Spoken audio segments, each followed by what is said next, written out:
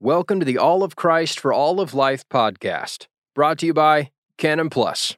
This week's episode is the opening chapters of Douglas Wilson's novel, Ride, Sally, Ride. Listen to the full audiobook available now on Canon Plus. Ride, Sally, Ride, or Sex Rules, by Douglas Wilson. Read by the author. A novel about true love, the sexually demented, and the crack-up of the United States.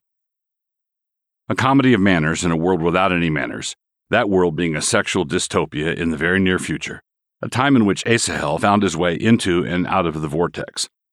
And Stephanie did too.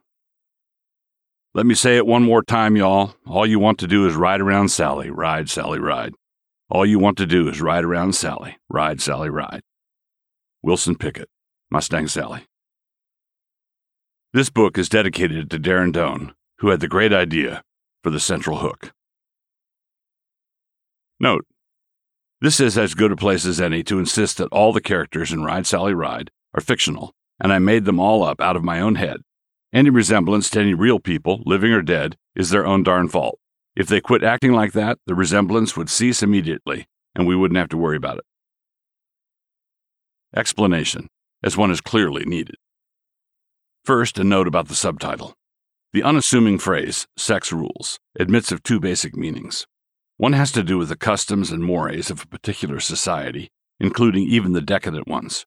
As in, what are the sex rules in Toronto? This is a matter of mere etiquette and custom, and not morality. Expecting sex by the second date can be a custom, and in certain places it is, but there's nothing moral about it.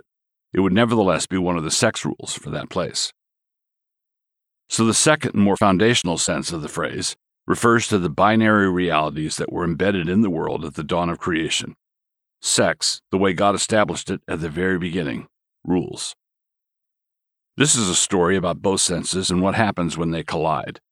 The ancient poet Horace put it with some force when he said Naturam expellis furca, tamen usque recudet, which puts the whole thing into a shoebox. You can drive nature out with a pitchfork, but she will keep coming back again. An overture to the whole affair. Asahel Hartwick did not really intend to be the reason for the crack-up of the United States. When that finally happened, the country fragmented into two, and then after that into four pieces, and then back into two. But the fact that Asahel, known as Ace to his family and friends, did not intend this outcome was largely irrelevant. Intentions were, by the last stage, largely beside the point. Whenever something like this happens, as it has from time to time, in the annals of geopolitics, any competent historian can, after the fact, show how the subsequent events that proved so momentous and which crept up on everybody from behind, and which virtually no one predicted, were in actual fact some kind of inevitable. The whole thing was going to happen somehow, some way. This kind of inevitability is a strange creature of time, being only visible from the rear and never from the front. Historians can see it clearly, but prognosticators, for some reason, cannot. So I have gathered my notes all together, and am about to regale you with a number of events in Colorado, events that eventually and inexorably led to a national crack-up. Asahel was the spark in a room full of fumes, and that is why there was an explosion. But whenever any room is full of fumes and an Asahel fails to materialize, any competent historian will always tell you that some other guy would be along shortly, and he would be the guy flicking the lighter. Had Martin Luther decided not to post his theses on that church door in Wittenberg, because it was raining out and he was just getting over a cold, then perhaps a fellow down the road named Johannes Becker would have done it. And we would today be casually referring to Missouri Synod Beckerians. I point this out because while Ace Hartwick provided the occasion, he had nothing to do with the fumes. The fumes were there and well in evidence long before he was born. Chapter 1. A Phineas Moment. Setting the stage. The Cherry Creek neighborhood of the Denver area had been one of the swankiest for many decades, and the troubles of 2024 had only accelerated the coagulation of the swank. After the legalization of pot in the years before that, the downtown area of Denver had gone rapidly to the dogs, and by the dogs, the reference is not to show poodles owned by rich ladies or anything refined and decadent like that. Rather, the dogs that everything had gone to would be more like the mangier packs that roam in and out of the landfills outside Manila, the kind that would eat dead vultures and call it a treat.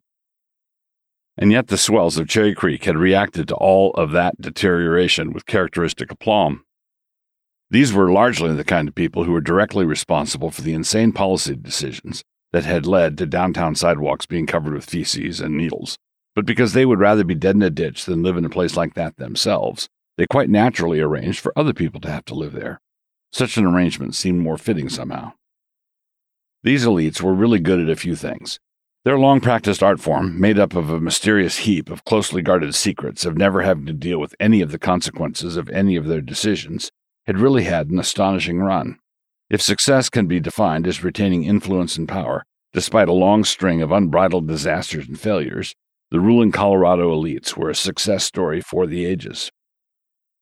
In the troubles of 24, when the whole country had shuffled the cultural and political deck, there had also been a drastic reshuffling with regard to all the ministries that had previously been congregated in Colorado Springs, just to the south of Denver.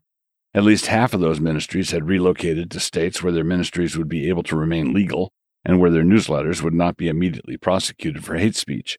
The remaining ministries had made the necessary accommodations with what they called, quote-unquote, the new realities, and had tripled their budgets for legal staff in order to keep up with the never-ending directives from the Colorado Human Rights Commission. These directives were, in the words of the legal counsel of at least half of the remaining ministries, demented, but these sentiments were only expressed in executive session, and even then pretty rarely.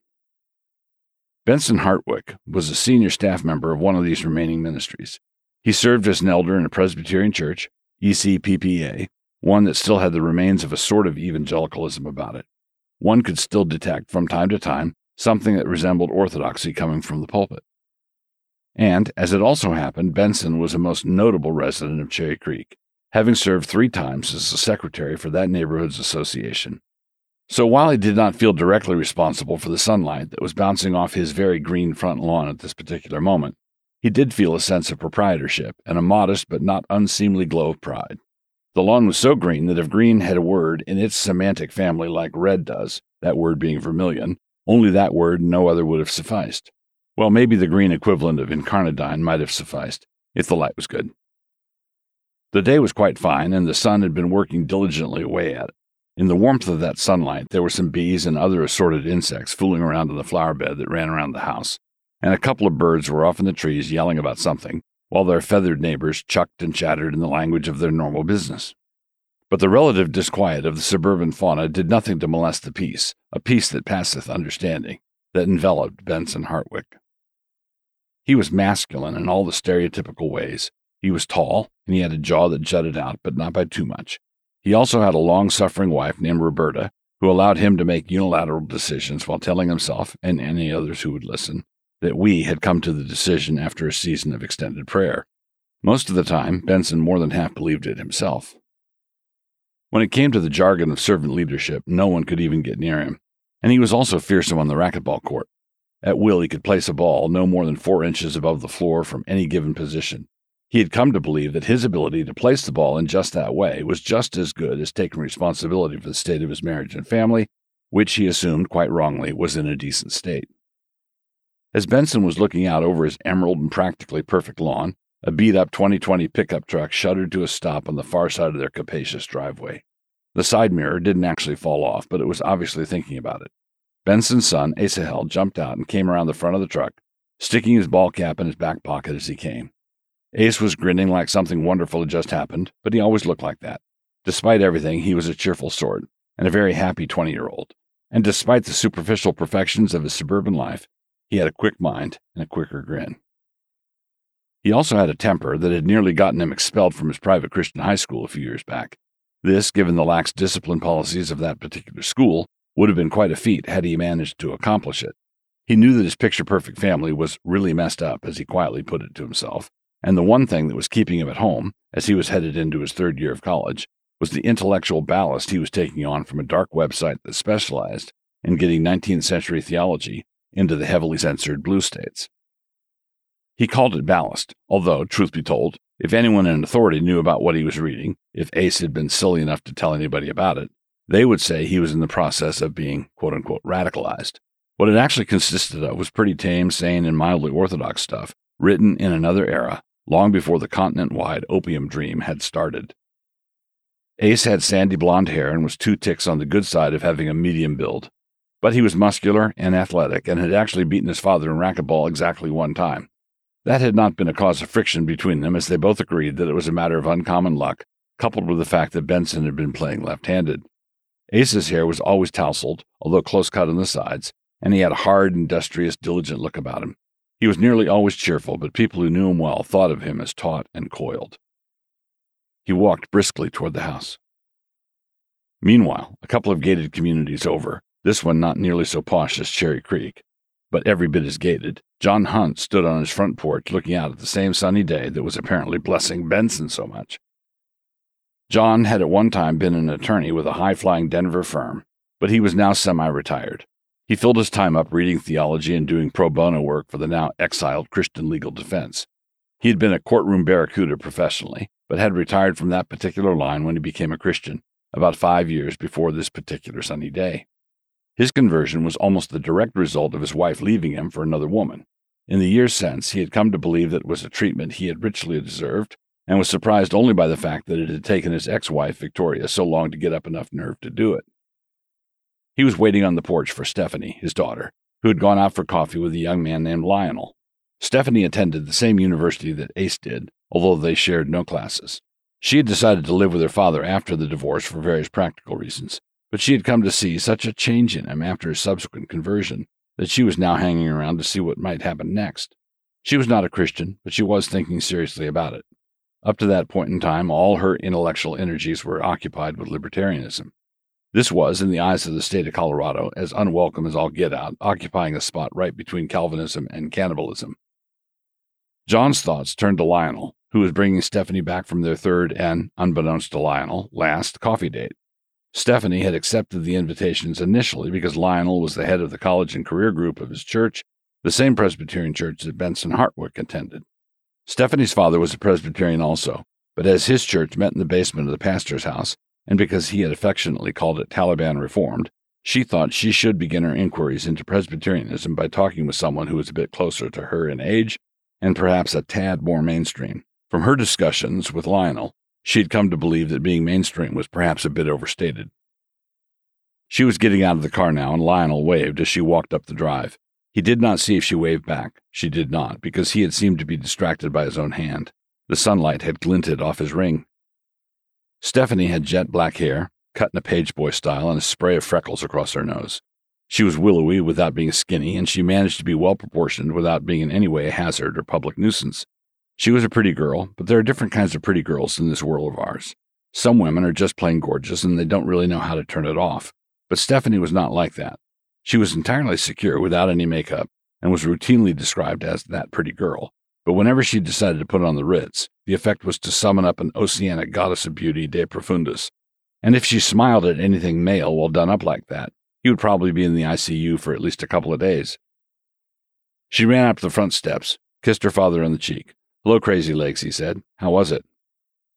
"Ugh," she said. "I'll tell you over dinner. Let me just say that his idea of a church that is culturally engaged runs along the lines of monkey see, monkey do, and what he knows about the Old Testament wouldn't fill a shoebox. I asked him about something in Deuteronomy, and he said, 'Ah, yes, the Pentateuch,' and he wasn't kidding either." With that, she went into the house. When it came to the United States of America, the lines on the map were all still in the same places. Whenever the weatherman was describing the Arctic Express blowing down out of Canada, the long familiar shape of America was still right there on the flickering screen, welcoming all that snow and the spring to follow. That facade had been diligently maintained by all the authorities for just over a decade now.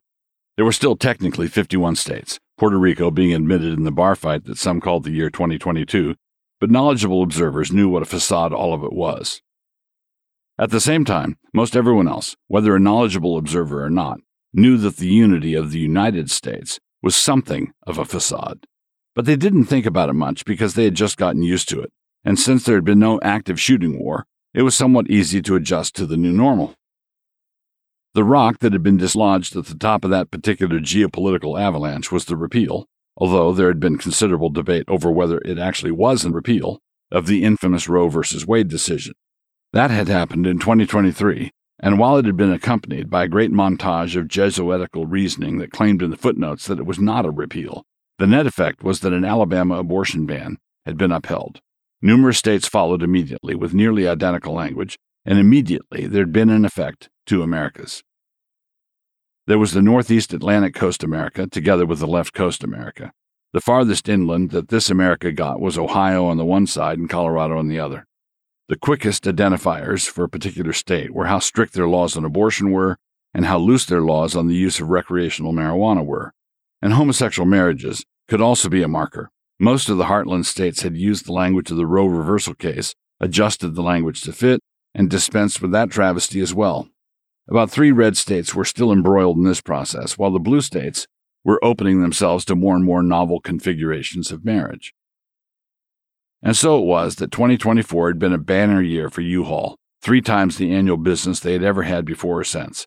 A lot of Americans had gotten an eyeful of what all the pundits were still formally denying, and they had decided to reshuffle to areas more conducive to their values. This accelerated the political processes that had been underway in all those various regions anyway. The red states got a lot redder, and blue states got a lot poorer. The blue states also lost 12 votes in the Electoral College and counting. The result was that in between the America of the coasts was Heartland America. Oil and agriculture were huge, and pipelines, trucks, and river traffic all flowed down to Louisiana and Texas and out to the world through the Gulf of Mexico. The remaining threads tying the Union together were fraying, and many of them had already snapped. California had taken the first formal steps, as required by their constitutional amendment, to secede from the Union. Leaving the Union slowly was thought to be a decent approximation of due process. But a number of the heartland states were only technically still in. More than a few citizens of the more inflamed states, that is to say, the border states, believed in the years following the Trump presidency there had been more than one political assassination conducted in one state as ordered by the governor of another state, some of them by drones. This conviction was held by the nutcases who were conspiratorially minded, by the relatively few people involved in the assassinations, and by a handful of others. The heartland states were held together by an odd alliance involving 3 groups.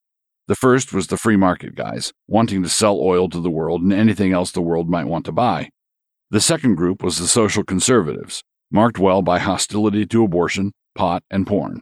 The third group was actually a smaller sector created by an overlap between the first 2, specifically the social conservatives who were selling a lot of oil. This group was a mere handful of men who served as an informal liaison between the other 2 groups. And such was the disarrayed state of things all around the nation, while Ace, momentarily unaware of most of it, said hello to his father, went into the house, and got a glass of water from the fridge. The meeting. The moving van had been parked in the driveway across the street from the Hartwicks all morning, and the usual objects that attend such disheveled circumstances were scattered all over the lawn. The piles of boxes were making their presence felt, drawing the attention of passing motorists. New neighbors were moving in, but it looked like they were making heavy weather of it. Benson Hartwick, as the soon-to-be neighbor across the street and the ever-eager evangelist, had called his wife from the office. He had noticed the van when he first headed off to work that morning, and asked her to make a platter of cookies to take over. He had already rearranged the schedule with his team so he could go home at noon. Then he and Ace could go across the street and volunteer to help with the unloading. In addition to his college hours, Ace worked at the recycling plant, and Benson had asked him to arrange for a few hours off that afternoon. As the final stage of the plan, Roberta could come across with the fresh-baked cookies, and the Hartwicks could make their welcome to the neighborhood official. The new neighbor was named Stephen Sassani. When the 2 Hartwicks arrived, he welcomed the help with a great deal of enthusiasm. "What a nice gesture. This is so thoughtful. We are really eager to get to know all of you better. Sally will be out shortly. She's still getting herself ready." Sassani was a slight little man, just on the healthy side of scrawny, the kind of man who filled all his moments with quick twitches and sudden movements. He had a small cookie duster mustache, was bald on top, and was wearing a blue polo shirt, and the kind of slacks that had gone out of style 20 years before. He seemed affable enough and continued to be very grateful for the help. With a great deal of back and forth, toing and froing, multiple boxes were carried in. After about 45 minutes of that, Benson and Ace came in through the front door with the last of the boxes. Their presence and involvement had caused enthusiasm for unloading the truck to pick up considerably. And there, when Benson and Ace came in with the last load, sitting on the couch that the 2 had carried in just a short time before, sat a life-size doll thing. It was a newer model sex android from the looks of it, although she was completely dressed. She was decked out like a suburban housewife, a blue bandana on her head, just like it was moving day, and she was staring vacantly, straight ahead. Her lips had that come-hither pout, that sexy look, like she'd just been hit in the mouth with a brick. Stephen was sitting next to her, holding her hand and stroking it. "Everyone, this is Sally. We were just chatting in the back room about how thoughtful you all are being. This is not at all like Arkansas. People there are so judgmental. It got so bad that we finally had to get out, at least if we wanted to stay sane. But it looks like we landed on our feet, right, Sally?" With that, he reached back and touched something on the back of her neck. And Sally said, still looking straight ahead, and with her mouth moving almost naturally, "I can talk dirty in Spanish." Stephen laughed easily, readily, with no trace of self-consciousness. Such a kidder. Always a laugh riot. I can't wait for you all to get to know her better. The macabre juxtaposition of Stephen and Sally there on the couch was hard for Ace to take in. Sally was a knockout, or at least she was a sex android manufacturer's idea of a knockout. There was something creepy about her, but still you got the drift.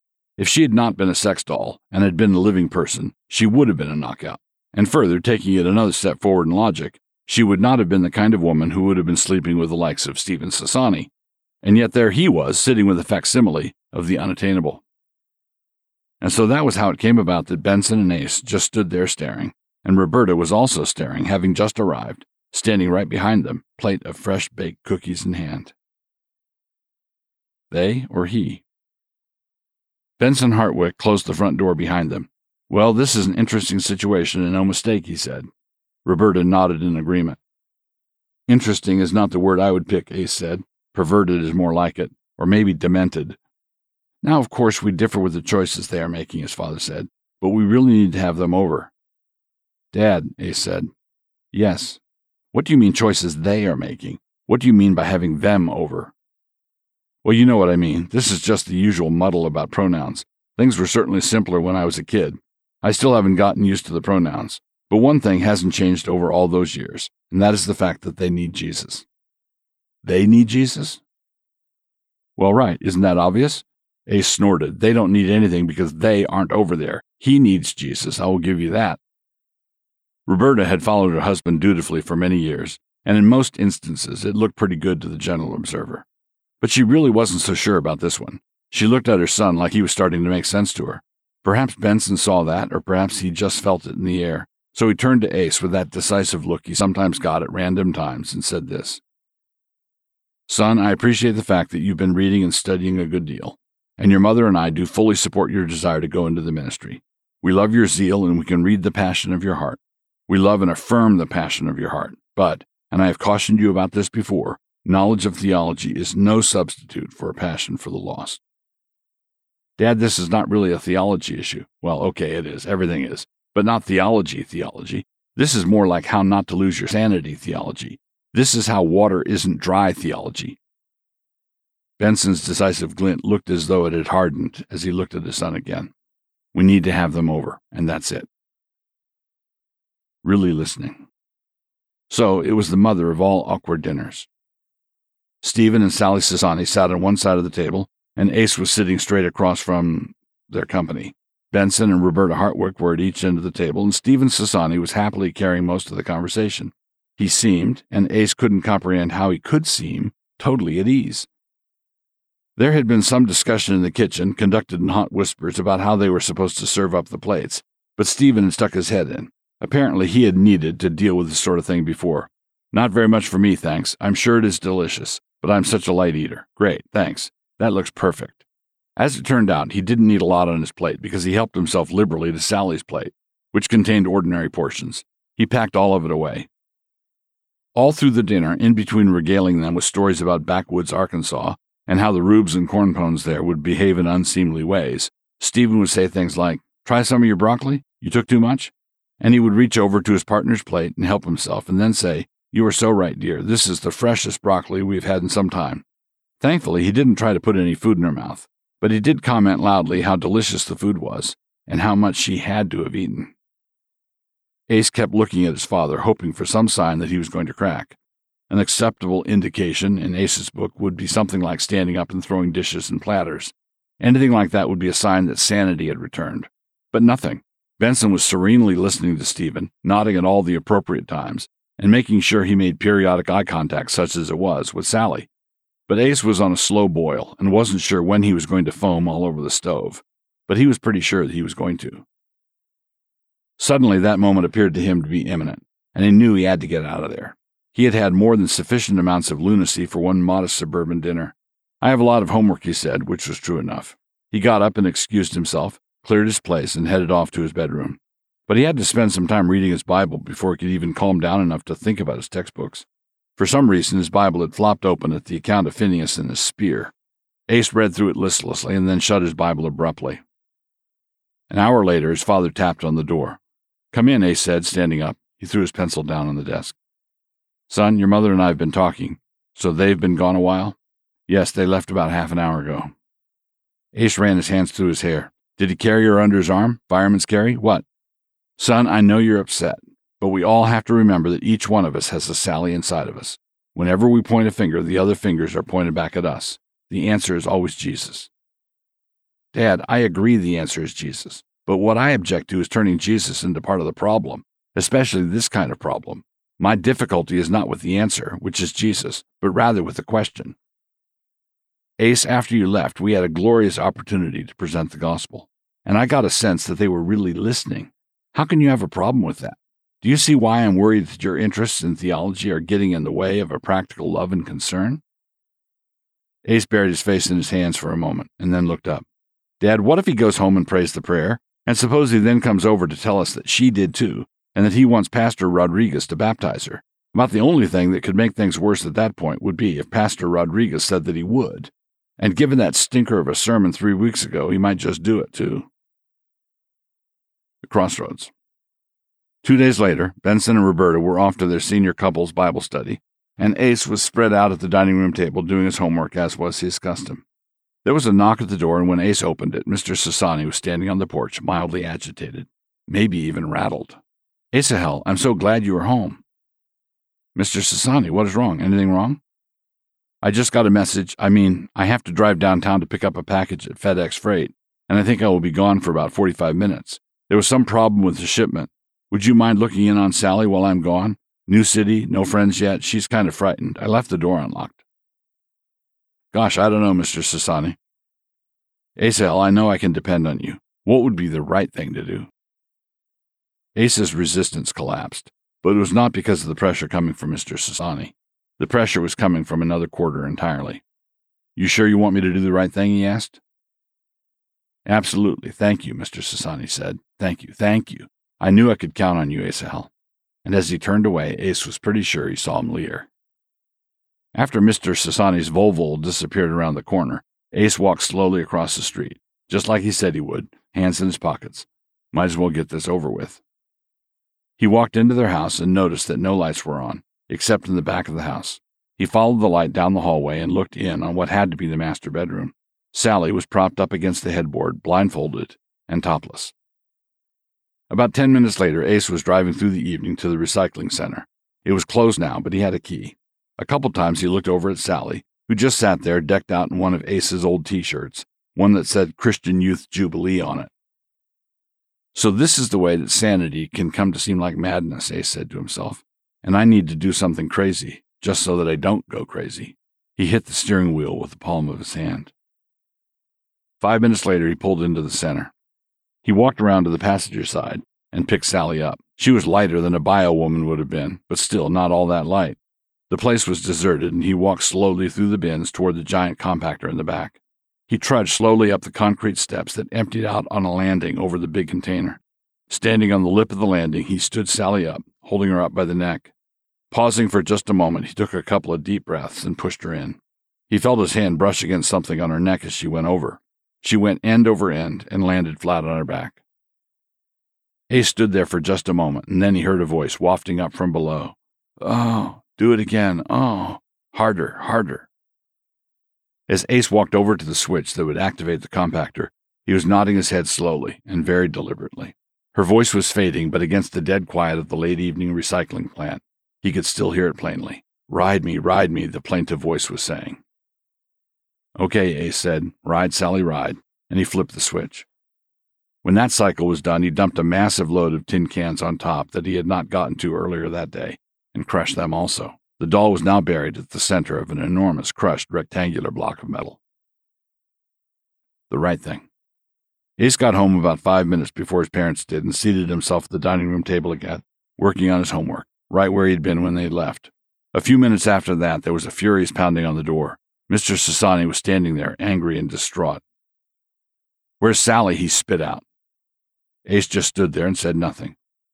Mr. Sassani yelled at him again. "Asahel, what did you do with her?"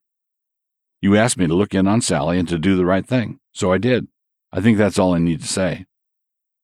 Mr. Sassani turned on his heel and scurried across the yard, punching at his cell phone. Ace heard him say, "Police?" 15 minutes later, the kind of quarter hour that seemed like 5 minutes, a couple of cops showed up at the Hartwick's door. Roberta was the one who answered it, and she invited both of them to step in.